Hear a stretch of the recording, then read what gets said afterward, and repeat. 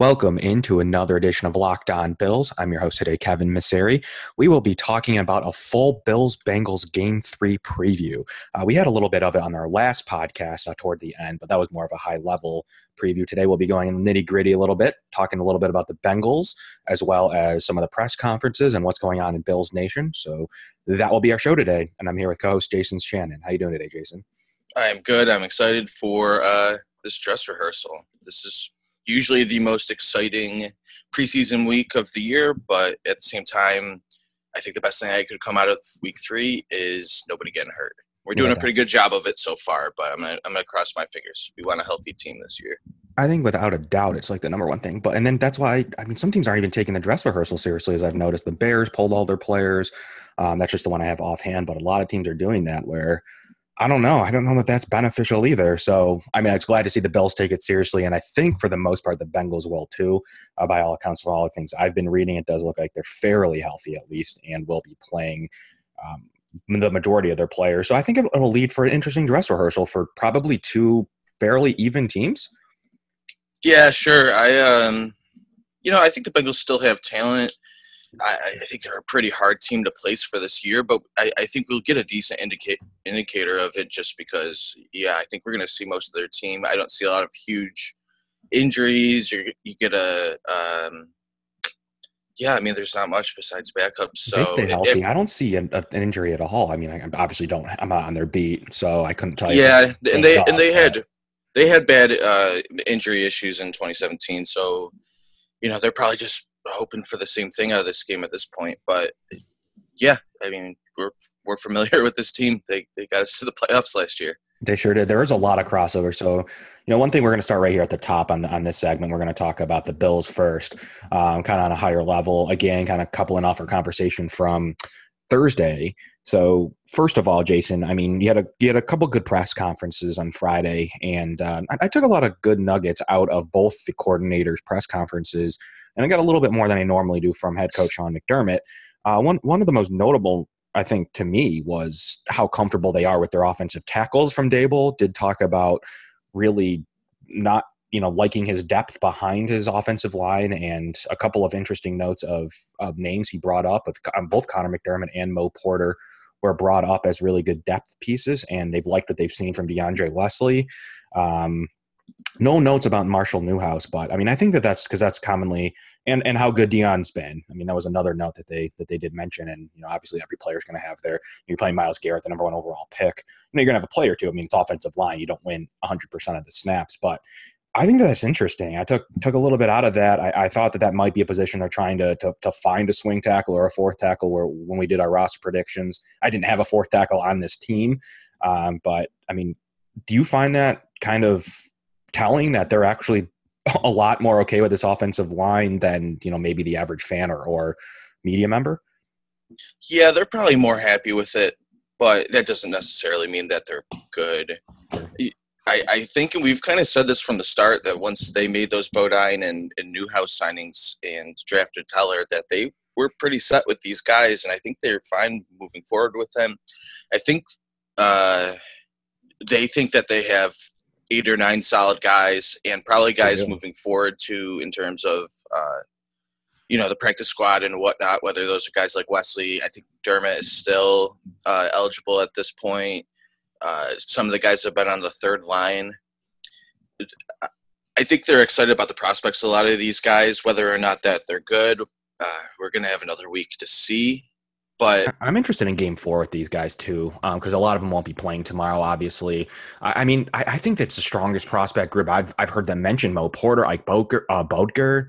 They really like from Iowa. A guy that's played well. They like Adam Redmond. They really do like a lot of their guys on their third team. I haven't heard anything about DeBeer, but he's like the only one. They really do like a lot of this depth. So I want to see it put together on a, I care about the second team in this, because the third team, you're starting to play your Josh Jameses of the world and your Gerhard DeBeers. But I'm interested in the second team offensive line tomorrow. Yeah, no, definitely. You'd like to see a second or third line just not struggle, because it's just so hard to put together. A lot of it's just getting mishmashed, or guys are going up and down in the depth chart, unlike the starting lineup sometimes. So you really have a group that hasn't gelled together at all. probably will never play together, No, not besides a as a couple unit. guys ever again in their life. So just to see a competent group, one that can do a little bit of pass blocking, it's usually a good indication that you have a few good linemen out there. Yeah, I mean, I've seen the second team offense play really good football. White Teller's been good. I mean, when Groy's down there, he's been obviously good. I mean, Wesley's had his moments as a second teamer at least. And I mean, so you see Newhouse being okay as a second teamer too. So, you know, I think it's a decent unit. As you start to sub in those third guys, that's when we're getting into a little bit of what we were talking about, where you start to see some struggles. But I think the second offense, no matter who's been running it, whether it's Josh Allen last week, the previous week as well with AJ McCarron, I thought the second unit's been pretty good at football. So I am really looking at it tomorrow in the third and fourth quarters as well as game 4. So I think that's a really interesting position battle to me. I think there's a lot of jobs that still could be won, but you're right. Maybe they do already have an 8 or 9, and we just don't quite know exactly the players on it. Some quick injury notes offensively. I mean, I don't think you'll see LaShawn McCoy. He played his 5 plays, and that's probably about it for him. That you'll see for him. Offensively, they're fairly healthy. I mean, I think Robert Foster got some type of bang up that could about do it for him on the roster. I mean, he's playing for the practice squad right now as kind of your darling spring guy that kind of played well in the early training camp period and then just went out and had a bomb of a game in the first preseason game. He just kind of not put it all together. So he's could be a big injury for him and allow a guy like Cam Phillips to make the practice squad instead. Other than that, I think offensively, I don't think there's really any injury. So it should be full go. All systems go tomorrow for this one offense. Obviously led by Josh Allen. So, and obviously outside AJ McCarron also, which might not have been time for 3 quarterbacks tomorrow anyways, Jason, right? I mean, you're really doing 2 quarterbacks on game 3. Yeah, it'll be interesting to see where the rotation is in terms of if Peterman actually gets in a series or interchanges some series with Allen with the first team, if they want to see that look, or if they're just going to go with 2 quarters and change with Josh Allen strictly with the ones. If you're saying that it's just a straight rotation between the 3 quarterbacks, that's kind of unfair advantage for one guy to get the 3.5 or 2.5 quarters. 2.5 quarters in the most important game with the ones. That's probably tipping your hand a little bit, and maybe kind of what they wanted to do anyways in the first place. So I think it might be. And McDermott, the one thing he did say was he wants his starters to feel what it's like to come out of the locker room. If you're going to give him a full week as the starter, you would anticipate that means Josh Allen would come out and start, and they wouldn't just sit him and put Peterman in at the change of half. So you would have to imagine that he's getting 2.5 quarters. Whether they keep their starters in another series, I really doubt that. But then again, the Bills have a lot of, would they keep their one offensive line? Maybe they do. I mean, that's not, too crazy to assume that, maybe outside of Dawkins that the one offensive line would play with Peterman and, Andre Holmes and Rod Streeters and Jeremy Curleys. I don't think that's crazy. Outside of McCoy, who isn't playing anyways, right? I mean, that's not crazy to keep your starters in for 3 quarters. No, and they've done enough rotating anyways. I mean, you're gonna get normal substitutions anyways with a first team just based on gameplay or whatever, but they've really mixed in the first and second units in that so-called first team unit anyways. So yeah, you could see some offensive line starters playing pretty late and maybe staying with Peterman. It depends on what the other team does too, because you don't really situations see a lot of where you don't see a lot of threes in this. So yeah, you're right. I mean, I think the other team does play a role.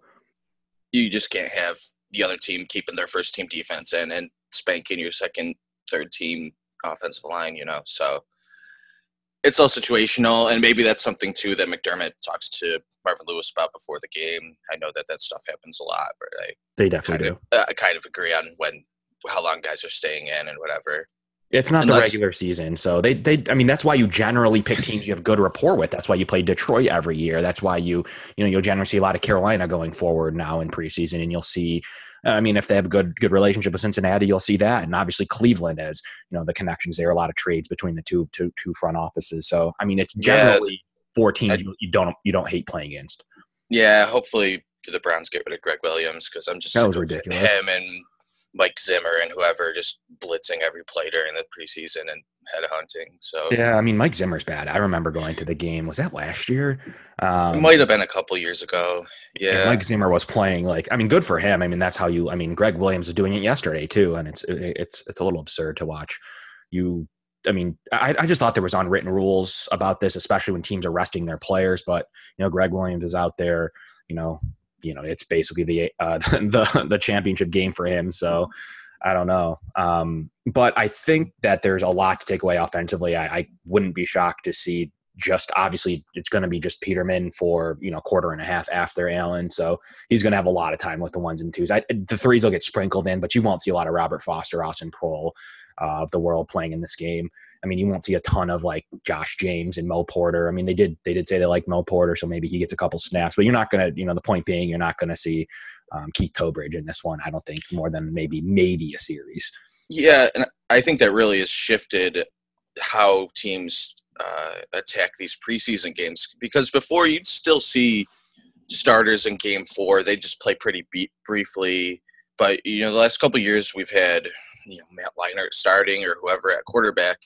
And I think the reason is that you don't have to cut Austin Prohl or Keith Tobridge or Josh James before the 4th game. Those guys are still all on the roster. So it almost becomes their game where before you'd have to cut 20 guys just to, before you got to play that 4th game. I guess maybe that's a good thing.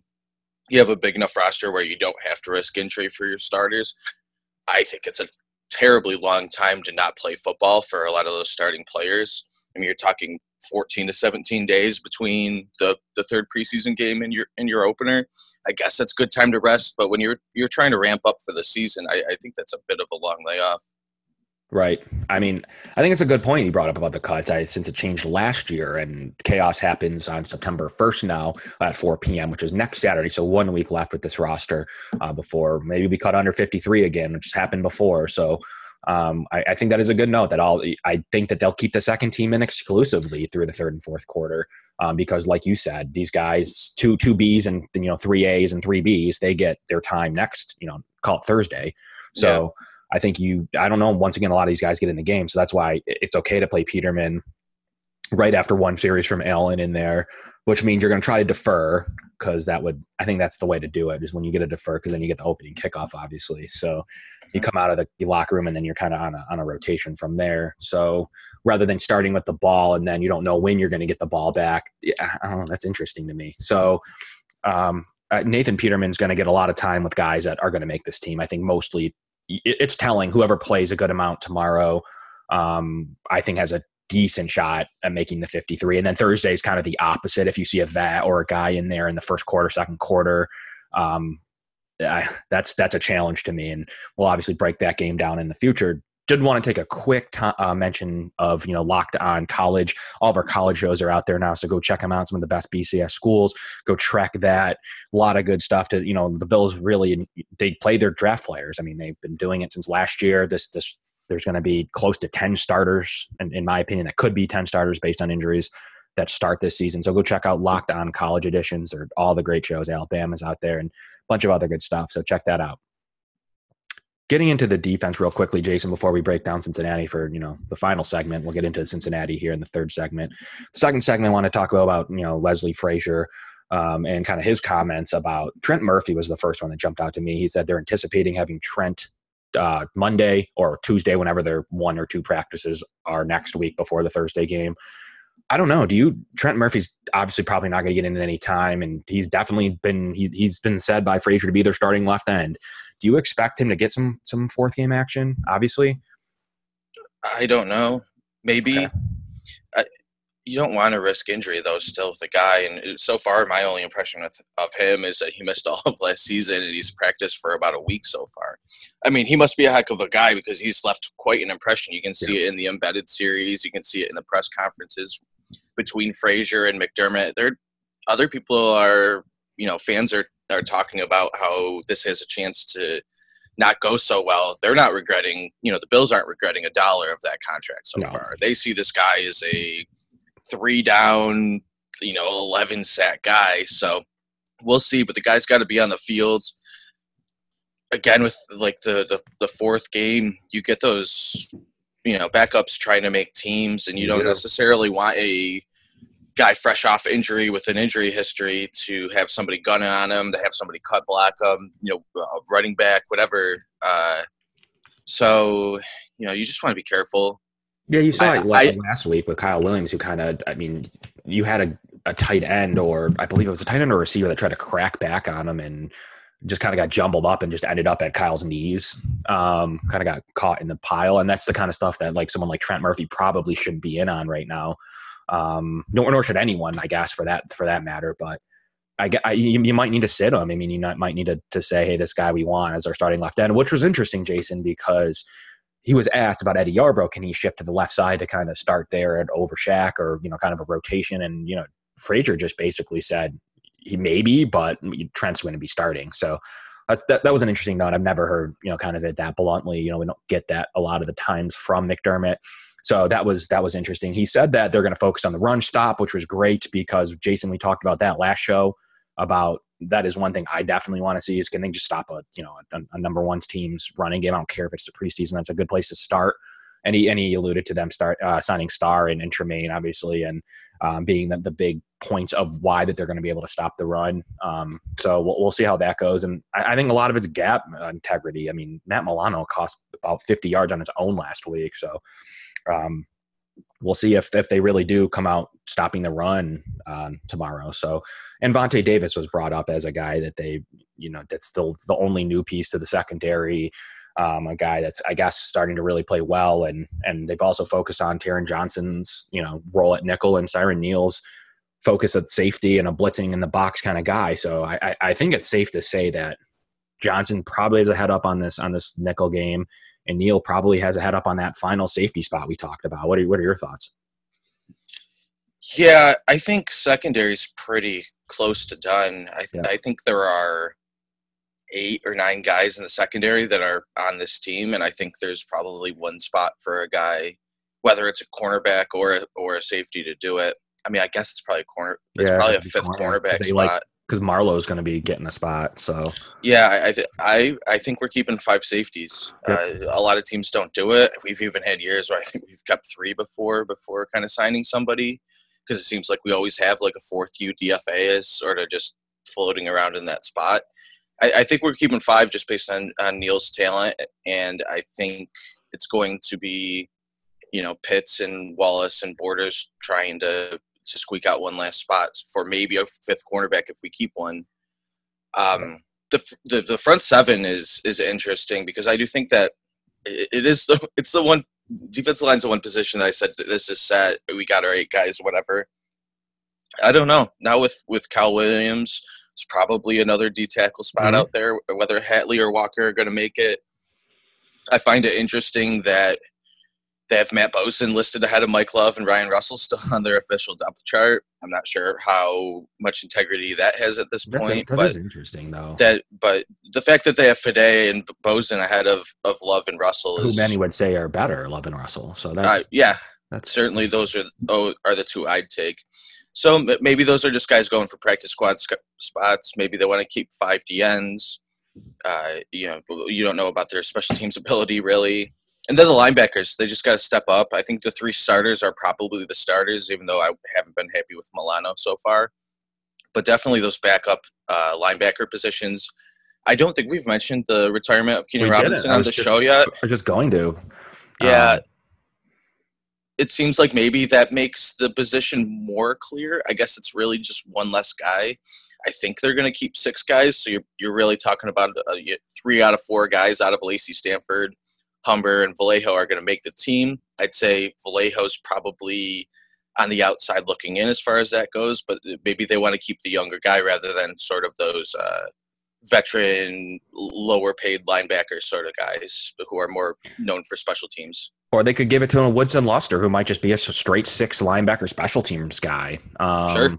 Which this unit, they have done this before at this unit at the linebacker spot. That's what Lacey really was claimed from last year. As when I originally cut under 53 and saw their waiver claims, one of them was Dion Lacey and Kyrie Lee.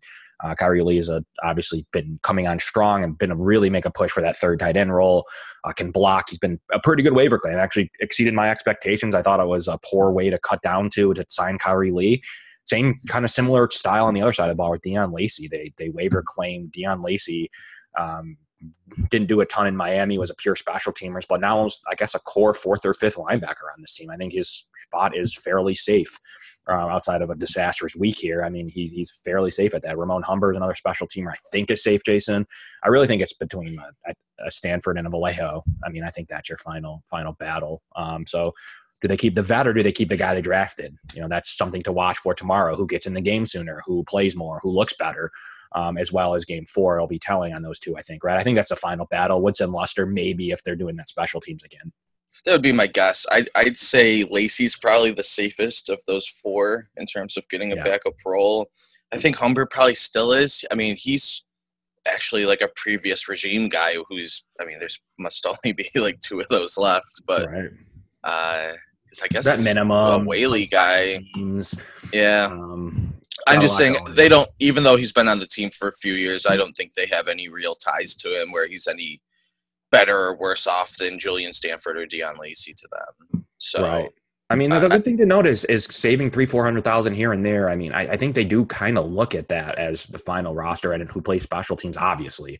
But like a guy like Lacey, you're pulling in $555,000. So is Tanner Vallejo, really borderline salaries. So I think that could matter when you're kind of figuring out your final cap. Woodson Luster is on a $555,000 salary. So, I mean, really the only player that's sitting there that, not on that is going to be Julian Stanford, who's going to carry a little bit more money. Actually, Julian Stanford, Jason's making $1.4 million. So that's relevant. Yeah. If you're really saying that he's going to be your 6th linebacker and guy who runs down on special teams, you might start thinking that Tanner Vallejo sounds a little better as an Woodson idea. Luster's 555. And Woodson Luster. I know you're pushing that. He was in your surprise guys to make the team. He plays special teams. I don't care where he is on this exact unit. I think he's a special teams guy, and I'm interested. He made a play last week, so I'm interested to see if he makes another special teams play. I don't know. He could be sitting there at that 6th spot and saying that 1.475 that Julian Stanford's making is awfully expensive when you can keep me at 555. Same with Vallejo, though. I mean, Vallejo has a legitimate shot at this. They drafted him. They like him. He's in on the second team a lot. So it's going to get interesting. I mean, Keenan Robinson left the door open for a legit final linebacker battle between a special teamer and a guy that, I mean, you're paying 1.475 for a reason, Jay. I mean, they think he can play in this defense. Yeah, for sure. I think it's probably a little easier to call now, but a little more interesting with the Robinson retirement. I think it's going to come down to 2 guys, or maybe they keep 7. I don't know. Right. Yeah, I mean, it's really one of the only battles between that and the defensive tackle. On the defense, I really think there's one D tackle spot. Might have to pluck from my guy Mike Love, might not be able to, or Matt Bozen, who I haven't seen a ton from. Ryan Russell might lose his spot because you need to keep, Walker or Hatley. I don't think you can keep, 5 and 5 there, especially if you're going to keep Neal. You're going to have to go 40 ends, I believe, especially, and that's pretty rock solid. But if Murphy isn't full strength, then you got another spot there that they're going to have to pluck somewhere from. Maybe they go, limited. I don't know, 5 linebackers. It's possible, right? I mean, if you're not going to activate them on game day anyways, I don't know that you need 6 of anything. So we'll see how this roster shakes up. Tomorrow's a big day to kind of get into that, and Thursday as well. Watch Thursday. I think it's interesting to me. So that's my note is check out Thursday. You can tell what vets are on the way out. You could tell it the last year with, who was it? Was it Manny Lawson? Or was Manny Lawson, was he still held over? Or was that 2 years ago? Where he was 2 years ago. He was playing in the 4th. God, he seems like so long ago. I know. But yeah, you could totally tell in that situation what was going on there, really. It was confusing at the time, but I guess it's obvious. He was kind of like Lorenzo at the time, like a guy that was like your third starting line, your third line. It was probably similar stature, yeah. Yeah, at the time had played some good football at times, but that was an interesting one. So that's kind of what you're looking out for in the 4th preseason game. Jason, did want to talk a little bit about Cincinnati before we get off here. We talked a lot about them offline. There are some interesting crossovers of this game. You have Cordy Glenn, their starting left tackle, who they traded on a trade swap of a 2nd-round pick value, as well as Preston Brown, their starting middle linebacker, who gets to go home and wants to prove something for the Bills, not giving him more than a one-year option that they gave him that apparently chose Cincinnati. But and a good defense. We talked offline. I know they have a couple of defensive ends you're interested in, and could come to fruition and get Michael Johnson cut. So there's a lot to watch for. Their offensive line and offense in general leaves a little bit to be desired. So yeah, you're going to start Andy Dalton and, probably get into Matt Barkley, Jeff Driscoll time outside of AJ Green. I mean, they're kind of rolling with a mishmash of receivers like the Bills, a first round burner and John Ross and Tyler Boyd, playoff Tyler Boyd. Really their number 2 receiver, right side of the line. That's needs some work, and failed draft pick on that side. I mean, the secondary that they did cut George Iocca because they like John Williams and Jesse Bates, but I think needs a little work to me personally. They do have some decent corners, even though I'm not personally a fan of William Jackson, and I don't just blindly hate Cincinnati. They do carry a few players that I don't love, but that front 7 is decent. Yeah, for sure. The defense end group's definitely interesting with a bunch of young guys. Obviously, they have Dunlap, and then maybe Michael Johnson, who might be on the way out, but Jordan Willis, sort of a guy that I didn't love, but was a really, really great combine that kind of propelled him up and actually played pretty well as a rookie last year. Sam Hubbard is a guy that I think was pretty underrated in the draft process. I think he could be a pretty good player from Ohio State. And then Carl Lawson, who definitely flashed big signs of potential as far as a pass rusher goes. So that could be a real decent challenge for our tackles, for the backups, for Jordan Mills, whoever. I think they have a really good group of rotating DNs, and I believe that's they only have those 5 on the roster. I'm looking at it right now. This might not be a good depth chart, but I don't think they're carrying a bunch of guys right now. So that's really it. They're set on them. And then if you look at the defensive tackle group, I think that's another group that could challenge the interior line, which obviously fans think might be a little sketchy. Geno Atkins is one of the best in the league, and Andrew Billings, who got drafted last year or 2 years ago, he's a big guy, just kind of rounding into form right now, no pun intended. He's 16-4. So 16-4. I thought he was underdrafted there, but he's definitely a pure nose tackle, fill space sort of guy. So we'll see. I think the defensive line, I like the secondary a lot more than you do, even though they have Jesse Bates back there, who was drafted. Is he drafted this year? Yeah, he was drafted. Yep, that's what I thought. I thought he was a really good prospect for the free safety position, and apparently, Iloka was. They thought he was maybe slowing down a little, but definitely was getting overpaid. I think I don't know if he's signed with anybody yet, but he definitely will. Yeah, Minnesota right away with the Zimmer. So okay, yeah, I didn't know with his contract if he was going to get claimed, but he's definitely probably still starting safety for a bunch of teams in this league. So, but they're going to give Bates a shot right off the bat. So maybe that's a guy that we test going through. But I think the cornerback group is definitely high on talent. Denard and even Drake Kirkpatrick have had their ups and downs in their careers, but are both former first-round picks. I think William Jackson's really good. So, yeah, it'll be an interesting defense. I could see the situation where maybe our offensive line struggles a little bit because I do think they have a bunch of talent there. But if we can block, I think that our running game, you could see another big game out of Marcus Murphy if we really get things done and get down on the second level, because I think there's some things that can be exposed in the linebacker group too, with Nick Vigil, with Preston Brown is obviously, his strengths and weaknesses. Perfect, I think, is going to be under suspension, so I don't know how much he's going to play, to start the season. Vincent Ray's hurt. So, yeah, I think there's places that we could exploit, but at the same time, I think the defense will be a challenge for this offensive group, and especially the offensive line. Yeah, I mean, and their offensive line still, they were going to get challenged by our defensive line, so it'll be similar. They have a lot of guys that had off of bad seasons. Bowling didn't play great. Cordy obviously was hurt and banged up. Hopkins and Hart are their starting right side under. PFF doesn't like them at all.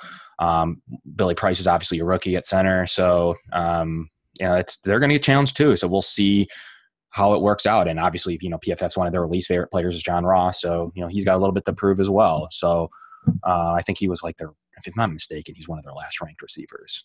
If you didn't lose to Zay Jones, I don't know how he wouldn't, because it's like Corey Coleman kind of for them. He had an injury-filled sort of crazy season, down to them talking about moving him to cornerback like Crazy, in his rookie year. I think that's insane. And I watched that guy. I think if he's healthy, he's going to become a good receiver. He's just got too much talent. But yeah, I mean, year one did not go well for him.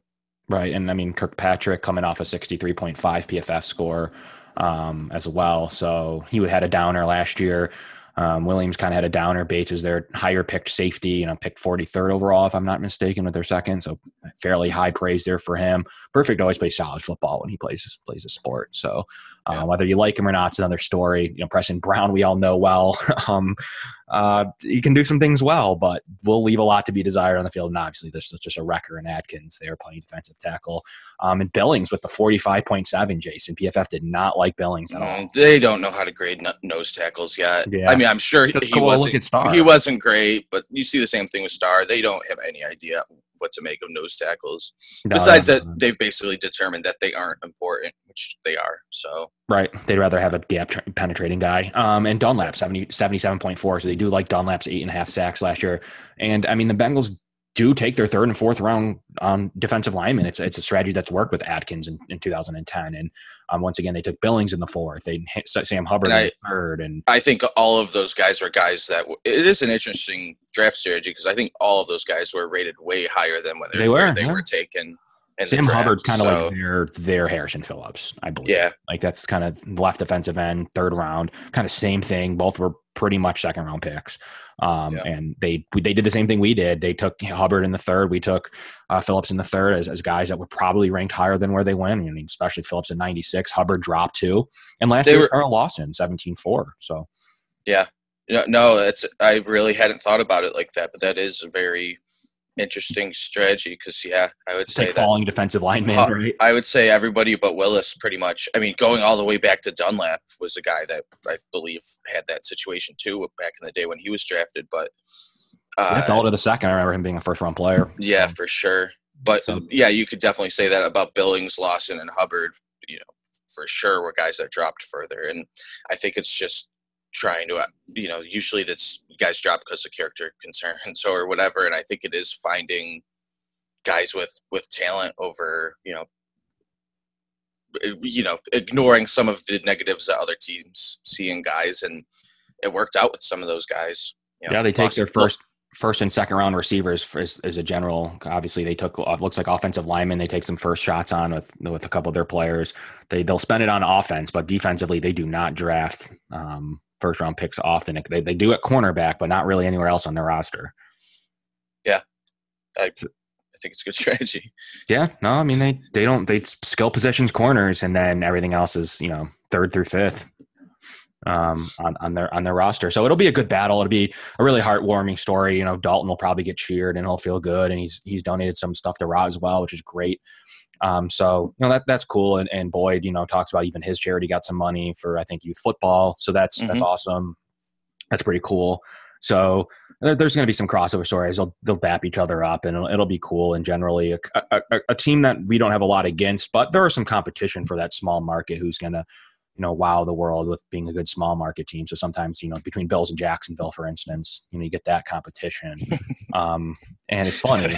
Jacksonville's so dumb. It's funny. They're so just becoming my least favorite fans in the league. I don't know what they're Florida fans too. Yeah, so. I think Bills fans would be annoying too for other teams, but you just have this biggest small market complex. Yeah. Like, I don't know what it is about those. Harpster Stadium.